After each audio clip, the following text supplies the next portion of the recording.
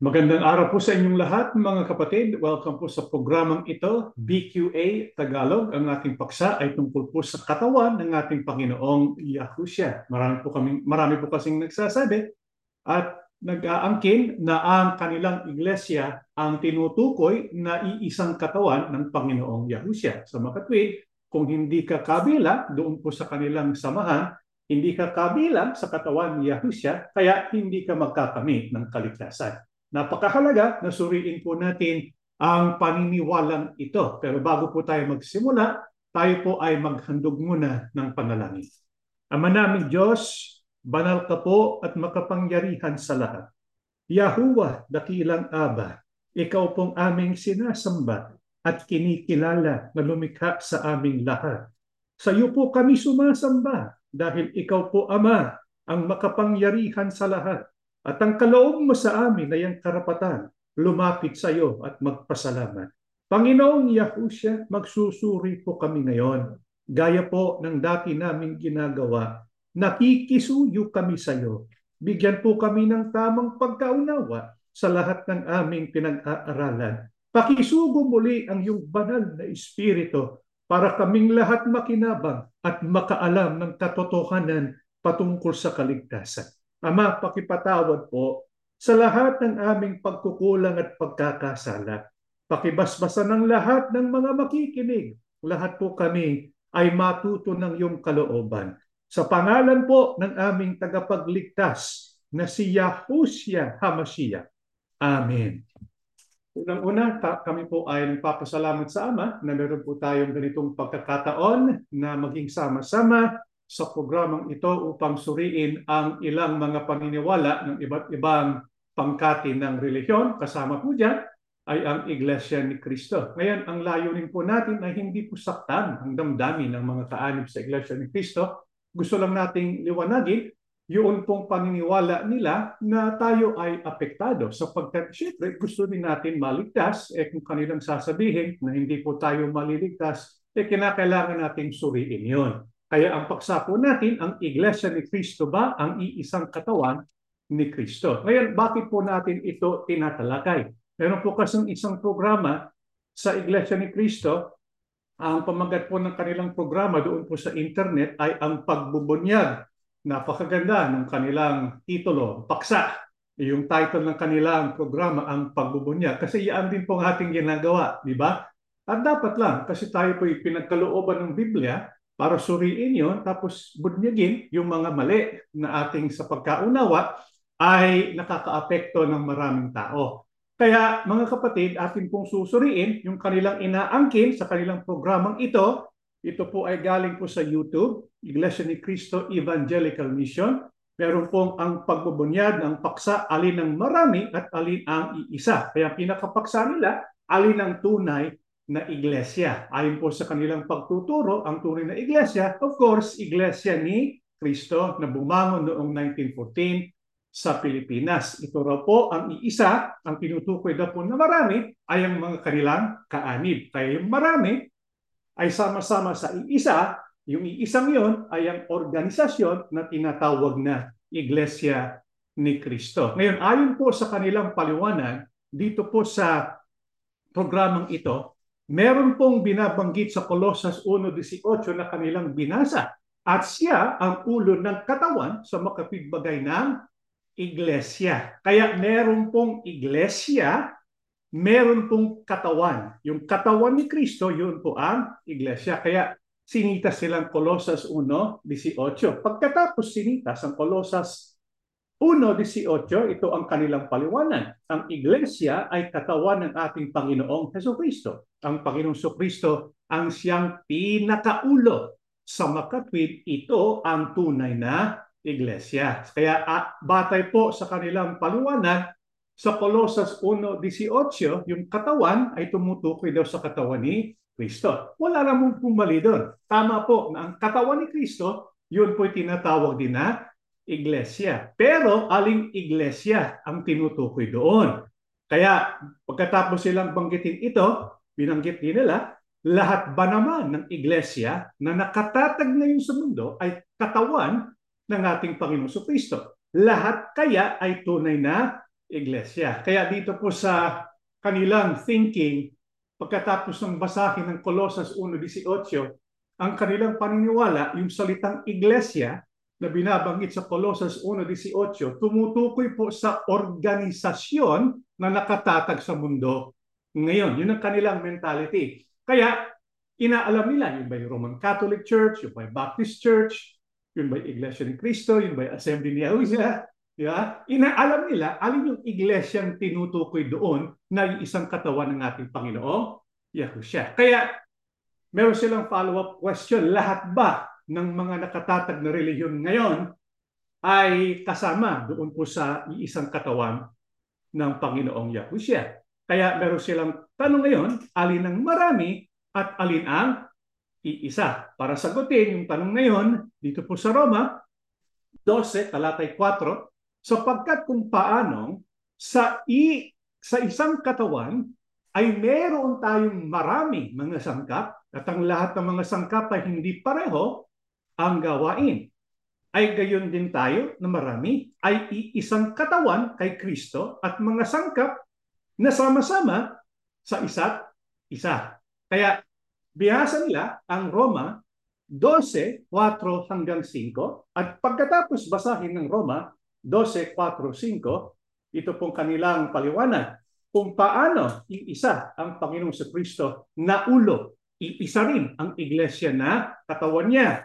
Wala naman pong pagtutol doon. Totoo naman, isa lang ang katawan ng ating Panginoong Yahushua. Pero meron pa silang binanggit, gaano man karami ang kanyang maging kaanib, ay nananatili pong sama-sama sa iisang organisasyon. Hindi po sila denominasyon, hindi po sila nagkakasekta-sekta. Kaya tandaan natin na alinmang pangkati ng pananampalataya na denominasyon, nakakasekta-sekta, ay hindi po yan tunay na iglesia. Kaya ang paniniwala nila, yun pong binabanggit na iisang katawan ng Panginoon Yahushua, yun po'y tumutukoy sa kanilang iglesia. Iglesia ni Cristo. Kaya kung hindi ka kabilang doon po sa iglesia ni Cristo, kabilang ka sa iba't ibang pangkati ng pananampalataya at relihiyon, wala ka doon sa iisang iglesia ni Cristo na bumangon noong 1914 sa Pilipinas, hindi ka kasama sa isang katawan ng Panginoong Yahushua. Nakakalungkot naman kung totoo po yun. Kung totoo po yun, dapat bumalik tayo doon po sa iglesia ni Cristo noong tinatag noong 1914. Kaya nga po natin sinusuri ang paksang ito. Totoo ba na ang iglesia ay iisang katawan ni Cristo. Itong aalimin natin. Yung binabanggit ba sa Colosas 1:18 na Iglesia, na katawan ng ating Panginoon Yahushua, yun ba ay tumutukoy sa organisasyon na ang pangalan ay Iglesia ni Cristo? Kasi wala po tayong pagtutol na yung binabanggit sa Colosas 1:18 na Iglesia ay katawan ni Cristo. Hindi po tayo tumututol doon. Ang tinututulan natin at inaalam at sinusuri natin, yun bang Iglesia na binabanggit na katawan ni Cristo, yun ba ay ang organisasyon na ang pangalan ay Iglesia ni Cristo? Kaya basahin po natin ang Colosas 1:18 at siya ang ulo ng katawan sa makatwid bagay ng Iglesia na siya ang pasimula, ang panganay sa mga patay, upang sa lahat ng mga bagay ay magkaroon siya ng kadakilaan. Meron pong binabanggit si Apostol Pablo na siya ang ulo. Sino po yung ulo? Panginoong Yahushua. Meron din po siyang binabanggit na katawan. Katawan po nino? Katawan ng Panginoong Yahushua. Ilan ang kanyang katawan? Siyempre, iisa lamang. Hindi po dalawa ang katawan ng ating Panginoong Yahushua. Isa ang kanyang katawan. Alin ang iisang katawan ng Panginoon Yahushua? Yun pong kanyang Iglesia. Iglesia ang nakasulat po dito. Subalit, pagka binanggit sa Biblia, yung salitang Iglesia, ano pong tinutukoy? Pakinggan po natin. Suriin natin ito po sa Blue Letter Bible. Ito po kasing binanggit sa Colosas 1:18, yung katawan ay the church. O definite article, church. Yung church sa English galing sa Griego, ecclesia. Greek word 1577. Translated sa English, church. Sa Tagalog, iglesia. Kaya yung iglesia na tinutukoy doon, na katawan ng ating Panginoon Yahushua, yun po'y ecclesia. Yung salitang ecclesia, marami po yung kahulugan. Pinaka-root word po noon galing sa derivative of G2564, a calling out. So makatwid, yung ecclesia tumutukoy sa mga tinawag. Kaya yung mga tinawag at tumugon sa panawagan, sila po ay kabilang no sa tinatawag na ecclesia. Gayunpaman, marami pong kahulugan yung salitang ecclesia. Kaya kung susuriin po ninyo, doon po sa Blue Letter Bible, marami po siyang iba't ibang definition sapagkat marami pong paggamit ng salitang ecclesia na kung titingnan po natin yung konteksto, makikita natin yung iba't ibang kahulugan. Ang ating pong inaalam, yung pong kahulugan in a Christian sense. Kung paano ito ginamit, ayon po sa pananampalataya ng mga Kristiyano. Kaya kung susuriin po natin ang Biblia, marami palang kahulugan yung salitang ecclesia. Pero sa ating pag-aaral, ang ating pong susuriin yung may kinalaman sa ating ginagawang argumento. Ang isa pong definition ng ecclesia o iglesia ay a company of Christians. Ito po'y samahan ng mga kumikilala sa ating Panginoong Yahushua. Ito po'y isang definition. Meron pang isang definition. Ito'y tumutukoy sa kabuuan ng mga Kristiyano na namatay at mga maliligtas. Kaya dalawa po ang banggit dito ukol po sa ecclesia. There are two senses of the word iglesia na dapat nating mapansin ayon po sa paggamit ng salitang ecclesia sa Biblia. Unahin po natin sa pagsuri yung binabanggit dito sa unang definition natin, company of Christians. Ito po ay tumutukoy sa samahan ng mga Kristiyano. Ito po yung mga local congregations, lokal na mga grupo, iba't ibang grupo sa iba't ibang panig, sa iba't ibang lugar sa panahon ng mga apostol na sila'y sumasamba, nananalangin, sila'y sama-sama, nagpuputol-putol ng tinapay at nagpupuri sa Ama at sa Panginoong Yahushua. Ito'y samahan ng mga Kristiyano. Ano-ano pong mga talata na ang kahulugan ng salitang ecclesia ay samahan ng mga Kristiyano, mga grupo dito sa lupa. Pakinggan po natin ang Galatia 1:1-2. mula kay Pablo na isang apostol, kasama ang lahat ng kapatid dito, ang pagka-apostol ko ay hindi galing sa tao o sa pamamagitan ng tao, kundi sa pamamagitan ni Yahushua Cristo at ng Diyos Ama na muling bumuhay sa Kanya mula sa kamatayan. Mahal kong mga kapatid, sa mga iglesia diyan sa Galacia. Doon po sa Galacia, maraming iba't ibang mga iglesia. Maraming mga grupo na sama-sama sila at ang kanilang dahilan kung bakit sila nagsama-sama ay para po sambahin ang Ama at ang Panginoong Yahushua. Sa makatwid, doon po sa Galacia, maraming mga iba't ibang grupo na iglesia. Kaya yung pong salitang iglesia sa Galacia 1:1 hanggang 2, tumutukoy po yan sa samahan ng mga Kristiyano. Saan pa natin mababasa na yun pong kahulugan ng salitang eklesia ay tumutukoy po sa samahan ng mga Kristiyano. Unang Korinto 4:17, dahil dito'y aking sinugo sa inyo si Timoteo, na aking minamahal at tapat na anak sa Panginoon, na siya ang sa inyo'y magpapaalaala ng aking mga daang nga kay Cristo, gaya ng itinuro ko saan man dako sa bawat iglesia. Napansin po ninyo, ang sabi ni Apostol Pablo, yung iglesia hindi po iisa dito, kundi marami.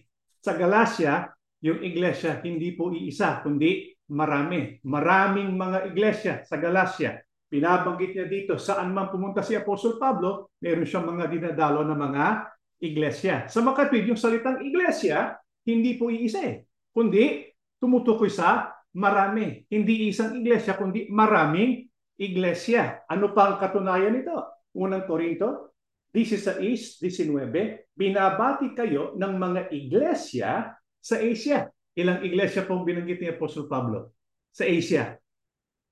Marami. Hindi po iisa lang. Binabati kayo ng mga iglesia sa Asia. Kayo'y binabating malabis sa Panginoon ni Aquila at ni Priscilla, pati ng iglesyang nasa kanilang bahay. Mga kapatid, marami palang mga iglesia. Ang sabi ni Apostol Pablo, maraming mga iglesia sa Asia, kahit doon po sa bahay ni Aquila at ni Prisca, Priscilla ba yan? Andoon po yung iglesia sa kanilang bahay. Sa makatwid, yung salitang iglesia, ang isang kahulugan noon ay tumutukoy sa samahan ng mga tao na kumikilala kay Cristo. Kaya halimbawa sa panahon natin ngayon, merong grupo na tinatawag na Assembly of Yahushua. Iglesia po yun. O kaya sabihin po natin isang Presbyterian Church. Iglesia po yun. Iglesia ni Cristo. Iglesia po yun. Sapagkat sila po ay grupo ng mga tao sa isang lugar na sila ay, kung bakit sila nagtitipon ay para po sambahin ng Panginoong Yahushua. Yun ang isang definition ng iglesia. Pero meron pong pangalawang definition ng iglesia. Ano po yun? Ang sabi po dito, the whole body of Christians scattered throughout the earth. Ang kabuuan ng mga tunay na Kristiyano na kalat-kalat sa iba't ibang panig ng mundo. Kasama po dyan yung mga Kristiyano na namatay na at maliligtas at makakarating sa langit. Sa makatwid, yung tinutukoy na eklesia, hindi lang tumutukoy dun po sa local congregations o mga grupo sa panahon natin ngayon. Yung salitang eklesia, tumutukoy din po sa katawan ng ating Panginoong Yahushua. Anong ibig sabihin nun kapag binabanggit katawan ng ating Panginoong Yahushua? Yun po ba'y tumutukoy sa isang pangkatin lang ng relihiyon o tumutukoy sa isang grupo lang ng relihiyon? Kaya halimbawa sabihin natin Catholic Church lang o kaya Iglesia ni Cristo lang, Lutheran Church lang. Alin po bang tinutukoy dito na katawan na isa na iglesia? Basahin po natin ang Kolosa 1:18, at siya ang ulo ng katawan sa makatwid bagay ng iglesia, na siya ang pasimula, ang panganay sa mga patay, upang sa lahat ng mga bagay ay magkaroon siya ng kadakilaan. Ayon po kay Apostol Pablo, yung paggamit ng salitang Iglesia dito na tumutukoy sa katawan ng ating Panginoon Yahushua. Ito po ba ay mga grupo na ginawa o inorganize sa mga tao dito sa mundo? Hindi po. Ang nag-organize ng katawan na ito ay ang ulo. Sino po yun? Ang Panginoong Yahushua. Anong katunayan na ang tinutukoy dito na katawan, na iglesia, hindi po yung mga grupo na sama-sama sa iba't ibang mga lugar, kundi sa kabuuan ng mga maliligtas. Ituloy po natin ang pagbasa sa 19:20. Sapagkat minagaling ng Ama na ang buong kapuspusan ay manahan sa Kanya at sa pamamagitan niya ay pakipagkasunduin sa Kanya ang lahat ng mga bagay na pinapayapa niya sa pamamagitan ng dugo ng Kanyang krus. Sa pamamagitan niya, sinasabi ko, maging mga bagay sa kalupaan o mga bagay sa sangkalangitan. Sa makatwid, yun pong salitang iglesia na binanggit ni Apostol Pablo na iisang katawan ng ating Panginoon Yahushua, ang nagtatagya hindi po sino mang tao dito sa lupa, kundi ang Panginoon Diyos at ang ating Panginoong Yahushua Cristo. Aling katawan ang tinutukoy? Yung kabuuan ng mga pinagkasundo sa pamamagitan ng dugo ng ating Panginoong Yahushua. Sa makatwid, ito'y tumutukoy sa mga tinawag upang matubos ng dugo mula noon, ngayon, at sa hinaharap pa. Kaya yun pong tinutukoy na eklesia na katawan ni Yahushua, iba po sa eklesia na samahan lamang ng mga iba't ibang tumatawag sa ating Panginoong Yahushua. Pagka eklesia na katawan ni Yahushua, yun po kabuuan ng mga maliligtas. Anong katunayan na kapag binabanggit eklesia na katawan ni Yahushua, hindi po yung tumutukoy sa isang organisasyon lamang. Efeso 1:21-23, sa pagiging katiwala sa kaganapan ng mga panahon upang tipunin ang lahat ng mga bagay kay Cristo, ang mga bagay na nangasa sangkalangitan at ang mga bagay na nangasa ibabaw ng lupa sa Kanya. Sinasabi ko, sa kaiba-ibabawan ng lahat na pamunuan at kapamahalaan at kapangyarihan at pagkasakop at sa bawat pangalan na pinangungusap hindi lamang sa sanlibutan ito kundi naman sa darating, at ang lahat ng mga bagay ay pinasuko niya sa ilalim ng kanyang mga paa at siyang pinagkaloobang maging pangulo ng lahat ng mga bagay sa iglesia na siyang katawan niya, na kapuspusan niyong pumupuspos ng lahat sa lahat. Alin po yung iglesia, yung definition o kahulugan ng iglesia, kapag ka ito ay tinatawag na katawan ng ating Panginoong Yahushua, ang ibig sabihin po nun ay ang kabuuan ng lahat ng bagay sa lupa at sa langit, kasama lahat ng kapamahalaan, kapangyarihan at pagkasakop. Lahat po yun kasama sa katawan ng ating Panginoong Yahushua. Tanong, meron po bang nakatatag ngayon na iglesia o isang pangkatin ng relihiyon na napailalim sa kanila yung kapamahalaan, kapangyarihan, pagkasakop? Wala naman eh. Meron po bang organisasyon ngayon na napailalim sa kanila ang mga bagay sa langit? Wala naman eh. Di ba? Yun pong nakikita natin sa panahon natin ngayon, yung iba't ibang iglesia na nakatala sa gobyerno, lahat ng mga iba't ibang sekta ng relihiyon, lahat po yun, mga kapatid, hindi tumutukoy sa kabuuan ng katawan ng ating Panginoong Yahushua. Kapag ka-iglesia na katawan ni Yahushua, ang tinutukoy lahat ng mga tinawag noon, ngayon, at sa hinaharap. Sa makatwid, yun ang pangalawang kahulugan ng salitang iglesia. Ang pangalawang kahulugan ng salitang Iglesia ay katawan ni Cristo na tumutukoy sa kabuuan ng mga tinawag kay Cristo, past, present, and future. Kaya dapat natin alamin, yung po sa Colossus 1:18, yung salitang Iglesia, yun po ba ay tumutukoy sa Iglesia ni Cristo na organisasyon? Kasi kung babasahin po natin ang Colossus 1:18 at siya ang ulo ng katawan sa makatwid bagay ng Iglesia, tama ba na yung salitang Iglesia dyan, palitan natin ng Iglesia ni Cristo? Kasi siguro yan ang magandang yan ang magandang version ng Biblia na kanilang hahanapin. Kung meron silang mahahanap na ganyang version, di ba? At siya ang ulo ng katawan sa makatwid bagay ng Iglesia ni Cristo. Pero wala pa akong nalalaman na isang version na yan ang nakasulat. Sapagkat yun pong Iglesia na tinutukoy po dyan, hindi po yan tumutukoy sa isang organisasyon dito sa lupa. Anong katunayan na yung Iglesia na binabanggit yan, hindi po yung Iglesia ni Cristo. Hindi po yung Iglesia ni Cristo sapagkat nung sinulat ni Apostol Pablo ito, wala pang Iglesia ni Cristo. Meron na bang Iglesia ni Cristo? Nung isulat po ito ni Apostol Pablo, kailan ba'y tinata ang Iglesia ni Cristo? Hindi ba nung 1914 lang? Sabihin natin na pinipilit nila na yung Iglesia na binabanggit sa Colossus 1:18 ay ang Iglesia ni Cristo lamang na kanilang iisang organisasyon na bumangon noong 1914. Kapag totoo yun, ibig sabihin, hindi kasama yung mga apostol sa mga maliligtas. Hindi kasama yung mga unang tinawag. Sapagkat yung mga tinawag nung una, yung mga apostol na tinawag, sila ba'y kabilang sa Iglesia ni Cristo na itinatag lang noong 1914? Hindi naman eh.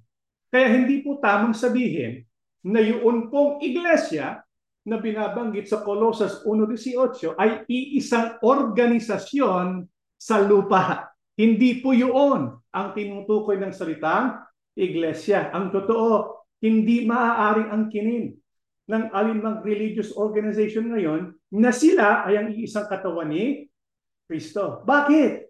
Sapagkat walang tao dito sa mundo ang pwedeng maging ulo ng katawan ng ating Panginoong Yahushua. Sino lang ang nakakaalam kung sino ang bumubuo dun sa katawan ng isang iglesia? Sino lang? Yung ulo. Sino po siya?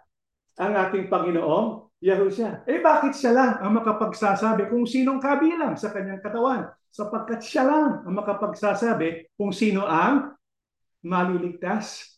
Kasi hindi natin pwedeng sabihin, halimbawa, sa Iglesia ni Cristo, lahat ba ng kaanib sa Iglesia ni Cristo maliligtas? Siguro hindi natin masisiguro yun. Di ba? Sabihin natin ng tao tumanggap ng bautismo. Bakit ba siya binautismohan? Dahil ba sa pananampalataya? Baka naman iba, binabautismohan, hindi dahil sa sumasampalataya, kundi gusto lang magkaroon ng asawa. Di ba? Kung minsan nangyayari yun eh. Ibig sabihin, hindi natin alam talaga kung sino po yung mga maliligtas. Yung mga maliligtas, sila yung kasama sa isang katawan ng ating Panginoong Yahushua. Sa makatwid, yung iglesia na katawan ng ating Panginoon Yahushua, yun po ay binubuo ng mga maliligtas. Ang nakaalam na kung sino maliligtas, walang iba kundi ang Panginoong Yahushua. Kaya siya lang ang makapagsasabi kung sino ang kabilang sa tunay na katawan niya. Hindi natin pwedeng sabihin, kasama ka sa Katoliko, kasama ka sa katawan ng ating Panginoon Yahushua. Kasama ka sa assembly ni Yahushua, kasama ka sa katawan ni Yahushua. Sino lang ang makapagsasabi nun? Walang iba kundi ang Panginoong Yahushua. Kaya dapat natin malaman, sino po ba talaga ang bumubuo sa iisang katawan ng ating Panginoong Yahushua Cristo. Pakinggan po natin dito po sa pahayag 1 sa talatang 11 na nagsasabi, ang iyong nakikita ay isulat mo sa isang aklat at iyong ipadala sa 7 iglesia. Sa Efeso, sa Smyrna, sa Pergamo, sa Tiatira, sa Sardis, sa Philadelphia, at sa Laodicea. Alam po natin ang paksa dito sapagkat pinag-aralan po natin ang tungkol po sa 7 iglesia. Pag sinabing 7 iglesia, alin ang tinutukoy? yung mga iba't ibang samahan sa Turkey. Diba? Sinuri po natin at pinag-aralan. Efeso, Smyrna, Pergamo, Thyatira, Sardis, Philadelphia, at sa Laodicea. Ngayon, yun pong mga nasa Efeso, yung mga nasa Smyrna, Pergamo, Thyatira, Sardis, Philadelphia, at Laodicea, sila ba ay nasa loob ng iglesia? Yes or no? Parang trick question po yun eh. Di ba? Sila ba ay nasa iglesia ng Efeso? Opo. Sila ba ay nasa iglesia ng Smyrna? Opo. Pero ang tanong, lahat ba ng nasa 7 iglesia kasama sa katawan ng ating Panginoong Yahushua? Yan ang tanong. Kasi isipin mo, kung kabilang sila sa 7 iglesia, kasama sila kung sa iisang katawan ng ating Panginoong Yahushua. Hindi. Ang tinutukoy po dito yung samahan. Pero merong kasama sa samahan na hindi kasama sa katawan ng Panginoong Yahushua. Anong katunayan? Pakinggan po natin ang pahayag. 3:1, 4 hanggang 5. Isulat mo sa anghel ng iglesia sa Sardis. Ito ang sinasabi ng nagtataglay ng 7 espiritu ng Diyos at ng 7 bituin. Alam ko ang ginagawa mo, ang alam ng marami, ikaw ay buhay. Ngunit ang totoo, ikaw ay patay. Ngunit may ilan sa inyo dyan sa Sardis na napanatiling walang dungis ang kanilang damit. Kaya kasama ko silang maglalakad na nakasuot ng puting damit sapagkat sila'y karapat-dapat. Ang magtatagumpay ay dadamitan ng puti at hindi ko kailanman buburahin sa aklat ng buhay ang kanyang pangalan. Kikilalanin ko siya sa harap ng aking ama at ng kanyang mga anghel. Tanong, meron po bang mga kaanib sa 7 iglesia pero hindi po kasama sa katawan ng ating Panginoon Yahushua? Ano pong sagot ninyo? Opo, pero sino nakakaalam? Ang Panginoong Yahushua. Halimbawa, doon lang sa lokal, doon lang po sa samahan, sa Sardis. Anong akala ng marami? Yung pong iglesia ng Sardis, maliligtas yan. Bakit? Sapagkat buhay na buhay sila eh. Pero anong sabi ng Panginoon Yahushua? Hindi. Sila ay patay. Kaya sino makapagpapasya? Panginoong Yahushua. Maaari nating sabihin, nakatala sila sa Sardis, miyembro sila sa Sardis, iglesia sila doon sa Sardis, nag-aangkin sila ng kaligtasan, pero sino pa rin ang magpapasya? Panginoong Yahushua. Kaya yung tunay na nasa katawan ng ating Panginoon Yahushua ay ang mga tinawag ng Panginoon Yahushua at hindi binura ang kanilang pangalan mula sa aklat ng buhay. Sino lang nakakaalam? Panginoong Yahushua. Sa palagay po ninyo, yung anghel ng Sardis, alam niya kung sino yung maliligtas sa kanyang kongregasyon? Hindi niya alam. Sino lang ang makapagpapasya? Walang iba kundi ang Panginoong Yahushua. Sa makatwid, ang Diyos at si Cristo lamang ang nakakaalam kung sino-sino ang bumubuo sa isang katawan ni Cristo. Kaya maraming mga iglesia. 7 iglesia. Totoo, marami pa kaysa 7. Maraming mga iglesia sa Galacia, maraming mga iglesia sa Corinto, maraming mga iglesia sa Roma, maraming mga iglesia sa iba't ibang lugar. Hindi lang 7. Ito'y halimbawa lamang. Pero dito po sa 7 iglesia, hindi ibig sabihin silang lahat ay kasama sa isang katawan ng ating Panginoong Yahushua. Ang katumbasan po nito sa panahon natin ngayon, mayroong Baptist Church, di ba? May Lutheran Church, may Iglesia ni Cristo Church, mayroong Assembly of Yahushua Church, at iba pa. Pero hindi po sila ang iglesia. Yung Roman Church, hindi ang iglesia. Iglesia ni Cristo Church, hindi po yun ang iglesia na katawan ni Cristo. Hindi pwedeng angkinin ng alimang pangkati ng relihiyon dito, Lutheran, Iglesia ni Cristo, Assembly of Yahushua, at iba pa, hindi na pwedeng angkinin na sila'y katawan ni Cristo. Ang makapagsasabi lang nun, sino? Ang ating Panginoong Yahushua. Kaya, ayon po sa pagtuturo ng banal na kasulatan, ang mga tunay na nasa katawan ni Cristo ay ang mga sumunod sa ating Panginoon Yahushua sa kanyang mga pinagagawa. Hindi po yung napabilang sa anumang relihiyon. sapagkat ang kaligtasan at pagiging katawan ng ating Panginoon Yahushua hindi nakabatay kung sa anong religious group ka bilang.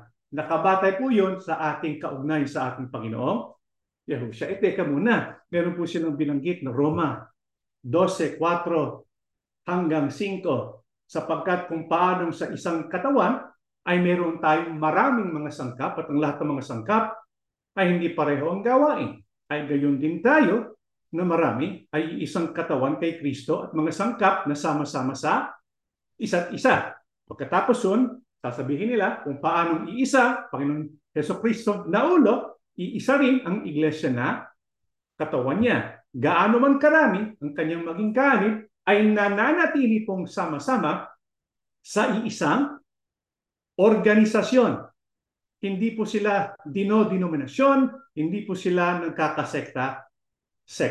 Kaya tandaan natin na alinmang pangkati ng pananampalataya na denominasyon, nagkakasekta-sekta, ay hindi po yan ang tunay na iglesia. Sa makapag ginamit po ang Roma 12:4 hanggang 5 para ituro yung tunay na katawan ni Kristo, yung tunay na iglesia. Ito po iisang organisasyon na iglesia ni Kristo. Diba? Kasi nga, sama-sama daw sa isa't isa. Kaya alamin natin kung bakit po ito sinabi ni Apostol Pablo. Basahin natin muli ang Roma 12:4 hanggang 5, sapagkat kung paanong sa isang katawan ay mayroong tayong maraming mga sangkap at ang lahat ng mga sangkap ay hindi pareho ang gawain, ay gayon din tayo na marami ay iisang katawan kay Kristo at mga sangkap na sama-sama sa isa't isa. Totoo po ba na ang kabuuan ng mga maliligtas ay nasa katawan ni Kristo? Opo. Totoo po ba ang mga sangkap na sama-sama ay sama-sama at sa isa't isa? Opo. Sinulat po yun ni Apostol Pablo. Pero bakit po sinabi ni Apostol Pablo sa isang katawan kay Kristo, mga sangkap ay sama-sama sa isa't isa? Ano pong dahilan kung bakit isinulat yun ni Apostol Pablo? Para ba ituro na ang katawan ni Kristo ngayon ay ang iisang organisasyon lamang? Pakinggan po natin ang 3, kasi para natin malaman kung bakit binanggit ni Apostol Pablo ang 4 hanggang 5, dapat natin alamin yung talatang nasa 3. Kasi yun ang sinasagot ng kanyang paliwanag dito eh. Diba? Bakit yung binanggit yung 4 hanggang 5? Dapat alamin yung konteksto sa talatang 3. Kaya basahin po natin yung 3 hanggang 5. Sapagkat sinasabi ko, sa pamamagitan ng biyaya na sa akin ay ibinigay sa bawat tao sa inyo, na huwag mag-isip sa kanyang sarili na totoong matayog kaysa nararapat niyang isipin, kundi mag-isip na may kahinahunan ayon sa kasukatan ng pananampalataya na binahagi ng Diyos sa bawat isa. Sapagkat kung paanong sa isang katawan ay meron tayong maraming mga sangkap at ang lahat ng mga sangkap ay hindi pareho ang gawain, ay gayon din tayo na marami ay iisang katawan kay Kristo at mga sangkap na sama-sama sa isa't isa. Anong layunin ni Apostol Pablo? Kung bakit niya po binanggit na may iisang katawan kay Kristo at mga sangkap na sama-sama sa isa't isa? Hindi po para ituro na yun pong iisang katawan ni Yahushua ay iisang religious organization lamang. Napansin niyo po ba kung anong layunin ni Apostol Pablo, kung bakit niya binanggit ang Roma 12:5 at gayon din tayo na marami ay iisang katawan kay Kristo at magkasangkap na sama-sama sa isa't isa? Binanggit niya yon para i-emphasize na dahil tayong lahat kasama sa katawan ni Yahushua, pantay-pantay tayo. Hindi pwede isa higit sa iba. Pantay-pantay lang tayo, sama-sama sa isa't isa. Kaya nga anong sabi ni Apostol Pablo sa talatang 3? Huwag mag-isip sa kanyang sarili ng totoong matayog kaysa nararapat niya isipin. Huwag isipin ng sino mang sangkap sa katawan ni Yahushua na siya'y higit sa nararapat. Kasi merong iba na sangkap na sa katawan ni Yahushua, pero gusto maging ulo. Hindi po pwede yun, mga kapatid. Dapat tayo ay pantay Pantay. Kasi kapag ka ikaw ang ulo, ibig sabihin ikaw ang nagpapasya para sa kabuuan ng katawan, di pinalitan mo na sino? Ang Panginoong Diyos. Tama po ba yung mga kapatid? Merong isang tao na magpapasya sa kabuuan ng katawan, kapag totoo yun, siya ni si Yahushua. Siya na yung ulo. Hindi po dapat yun. Kaya nga sabi ni Apostol Pablo, huwag kayong mag-isip ng ganyan. Huwag kayong mag-isip na merong tao na sangkap na sa katawan ni Cristo, pero ang kanyang dating, hindi lang siya sangkap, ulo pa rin siya. Di ba? Kaya sabi, hindi. Tayo pantay-pantay. Tayo mga sangkap, sama-sama sa isang katawan. Yung ulo, si Yahushua. Hindi pwede. Yung sangkap, ulo din. Kasi kapag ka ganon, magkakaroon ng problema. Itong layunin kung bakit binanggit ni Apostol Pablo, huwag isipin ng sino man na siya higit sa nararapat. Kasi pagka ganon, magkakaroon ng abuso sa kapangyarihan. Abuso sa pangangalaga sa Ecclesia o sa Iglesia. Anong katunayan? Ito po yung tinutukoy ni Apostol Pablo. Hindi po niya tinutukoy na sama-sama sa isang organisasyon lamang. Pakinggan po ninyo. Sa Roma 4, 2-4, pinasa po natin para lang makita niyo pong konteksto. Roma 12. Di ba? Tuloy natin doon po sa Roma 14. Roma 14. Roma 14. 2-4. May naniniwalang maaari siyang kumain ng anuman. Ngunit gulay lamang ang kinakain ng mahina sa kanyang paniniwala. Huwag hamakin ng taong kumakain ng anuman. Ang taong kumakain ng gulay lamang. At huwag namang hatulan ng kumakain ng gulay lamang ang taong kumakain ng anuman. Sapagkat siya'y tinatanggap din ng Diyos. Sino ka upang humatol sa lingkod ng iba? Ang Panginoon lamang niya ang makahahatol kung siya'y karapat-dapat o hindi. At ituturing naman siyang karapat-dapat sapagkat kayang gawin yun ng Panginoon. Nakita niyo po, mga kapatid, kung bakit sinabi at pinayo ni Apostol Pablo na tayo, mga kasama sa Iglesia, ay dapat ang turing natin sa isa't isa ay sangkap na sama-sama sa isang katawan. Para huwag umastang Panginoon ang sinuman sa atin. Bakit po sinabi ni Apostol Pablo yun? Sapagkat dun sa Roma, merong mga grupo na salungat sa paniniwala ng ibang grupo. Opo, meron silang paniniwala upo kay Cristo. Sumasampalataya sila sa Panginoong Yahushua. Sumasampalataya sila sa Diyos na lumikha sa kanila. Pero nagkaroon ng pagkakaiba sa paniniwala upo sa kung anong pwedeng kainin. Iba, pwedeng kainin ng lahat. Iba, hindi pwedeng kainin. Gulay lang ang dapat kainin. Kaya hindi po sila nagkakasundo sa kanilang pananampalataya o sa pagkain. Anong sabi ni Apostol Pablo? Sabi ni Apostol Pablo, hindi dapat hatulan ang lingkod ng iba. Kaya kung sasabihin po ng isang pangkati ng relihiyon, ang relihiyon lamang namin, ang totoo, ang iba ay hindi totoo, ang relihiyon lang namin ang maliligtas, ang iba hindi maliligtas, ano pong ginagawa nila? Umahatol. Sino pong hinahatulan nila? Hinahatulan nila yung lingkod ng Panginoong Yahushua. Ang sabi po, hindi natin dapat gawin yun. Ano pang isang halimbawa? Pakinggan po natin, 5-6. May nagpapahalaga sa isang araw ng higit kaysa ibang mga araw. May naniniwala namang pare-pareho ang lahat ng araw. I want to pause for a while. Napansin po ninyo, doon po sa lokal ng Roma, doon po sa lugar ng Roma na binubuo ng iba't ibang grupo ng mga sumasampalataya, hindi po sila nagkakasundo. Halimbawa sa anong dapat kainin o kaya anong araw ang banal, marami po silang hindi na pagkakasunduan. Ano sabi ni Apostol Pablo? Dapat tiyakin ng bawat isa kung ano ang kanyang pasya tungkol sa bagay na ito. Ang nagpapahalaga sa isang araw ay nagpapahalaga rito alang-alang sa Panginoon. Ang kumakain ng anuman ay kumakain Niyon, alang-alang sa Panginoon. Sapagkat nagpapasalamat siya sa Diyos. Yun namang hindi kumakain ng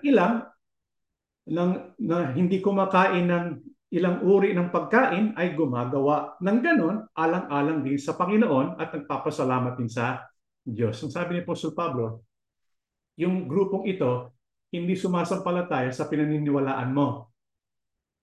Pero kung ginagawa nila yung kanilang paniniwala, alang-alang sa Panginoon, wag mo silang husgahan. Bakit? Ginagawa nila yun para kanino? Sa Panginoon. Alang-alang kay Yahushua at nagpapasalamat din sa ating Panginoong Diyos. Ibig sabihin, hindi po karapatan natin bilang sangkap ng katawan manghusga sa ibang sangkap ng katawan. Hindi po, wala po sa lugar na tayo na mga alagad ay huhusga sa alagad ng Panginoong Yahushua. Hindi po tayo ang maghuhusga.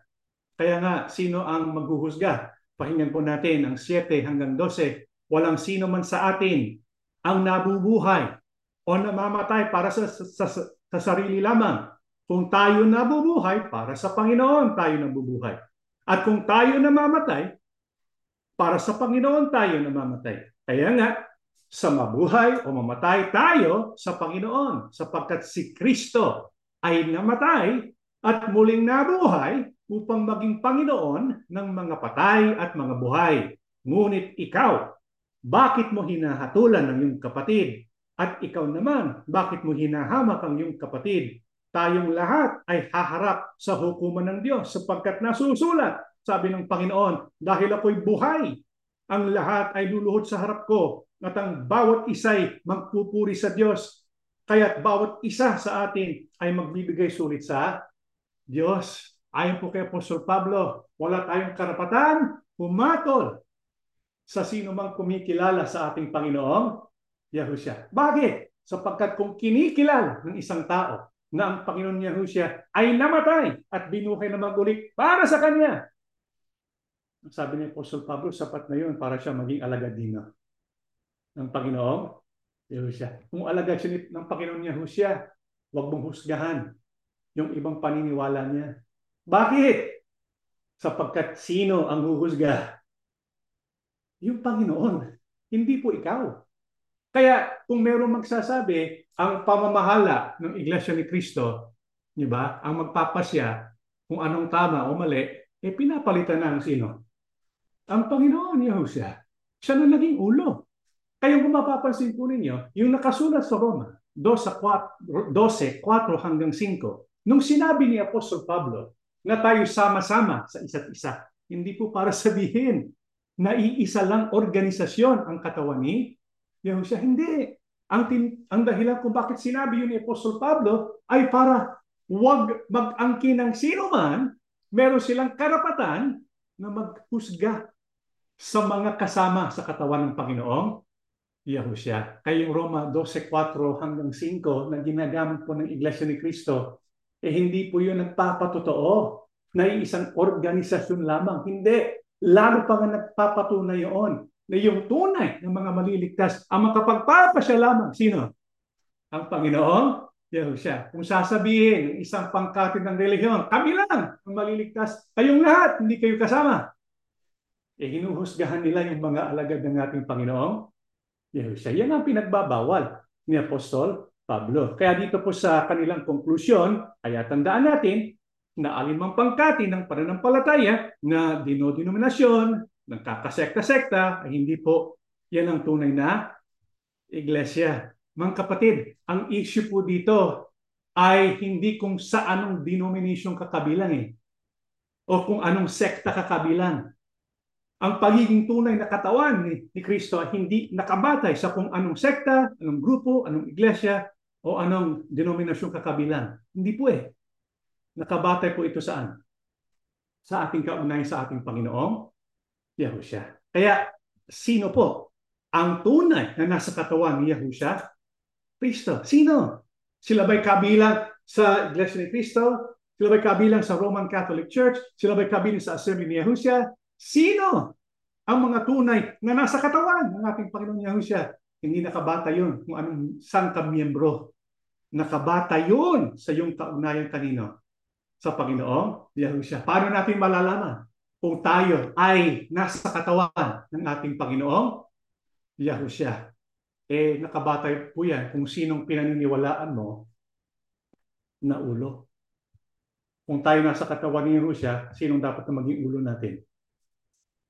Panginoong Yahushua, hindi ang pamamahala. Nakita niyo po yung pagkakaiba? Sino ba ang pinakikinggan ninyo? Yung ulo na Panginoong Yahushua o ang pamamahala? Sino bang pinakikinggan po ninyo? Kasi kung ang pinakikinggan natin ay ang pamamahala, di siya ng ulo. Di ba? Sino ang dapat pakinggan? Panginoong Yahushua. Hindi. Kasi ang Panginoong Yahushua nagsasalita sa ginagamit ng bibig, ang pamamahala. Hindi po yung sinabi ng Biblia. Sino po ba? Ayon po sa paliwanag ng banal na kasulatan, ang tunay na nasa katawan ng Panginoon Yahushua sapagkat ang kinikilala na kanilang pinakaulo na gumagabay sa kanilang buhay, gumagabay sa kanilang paglilingkod ay ang Panginoon Yahushua.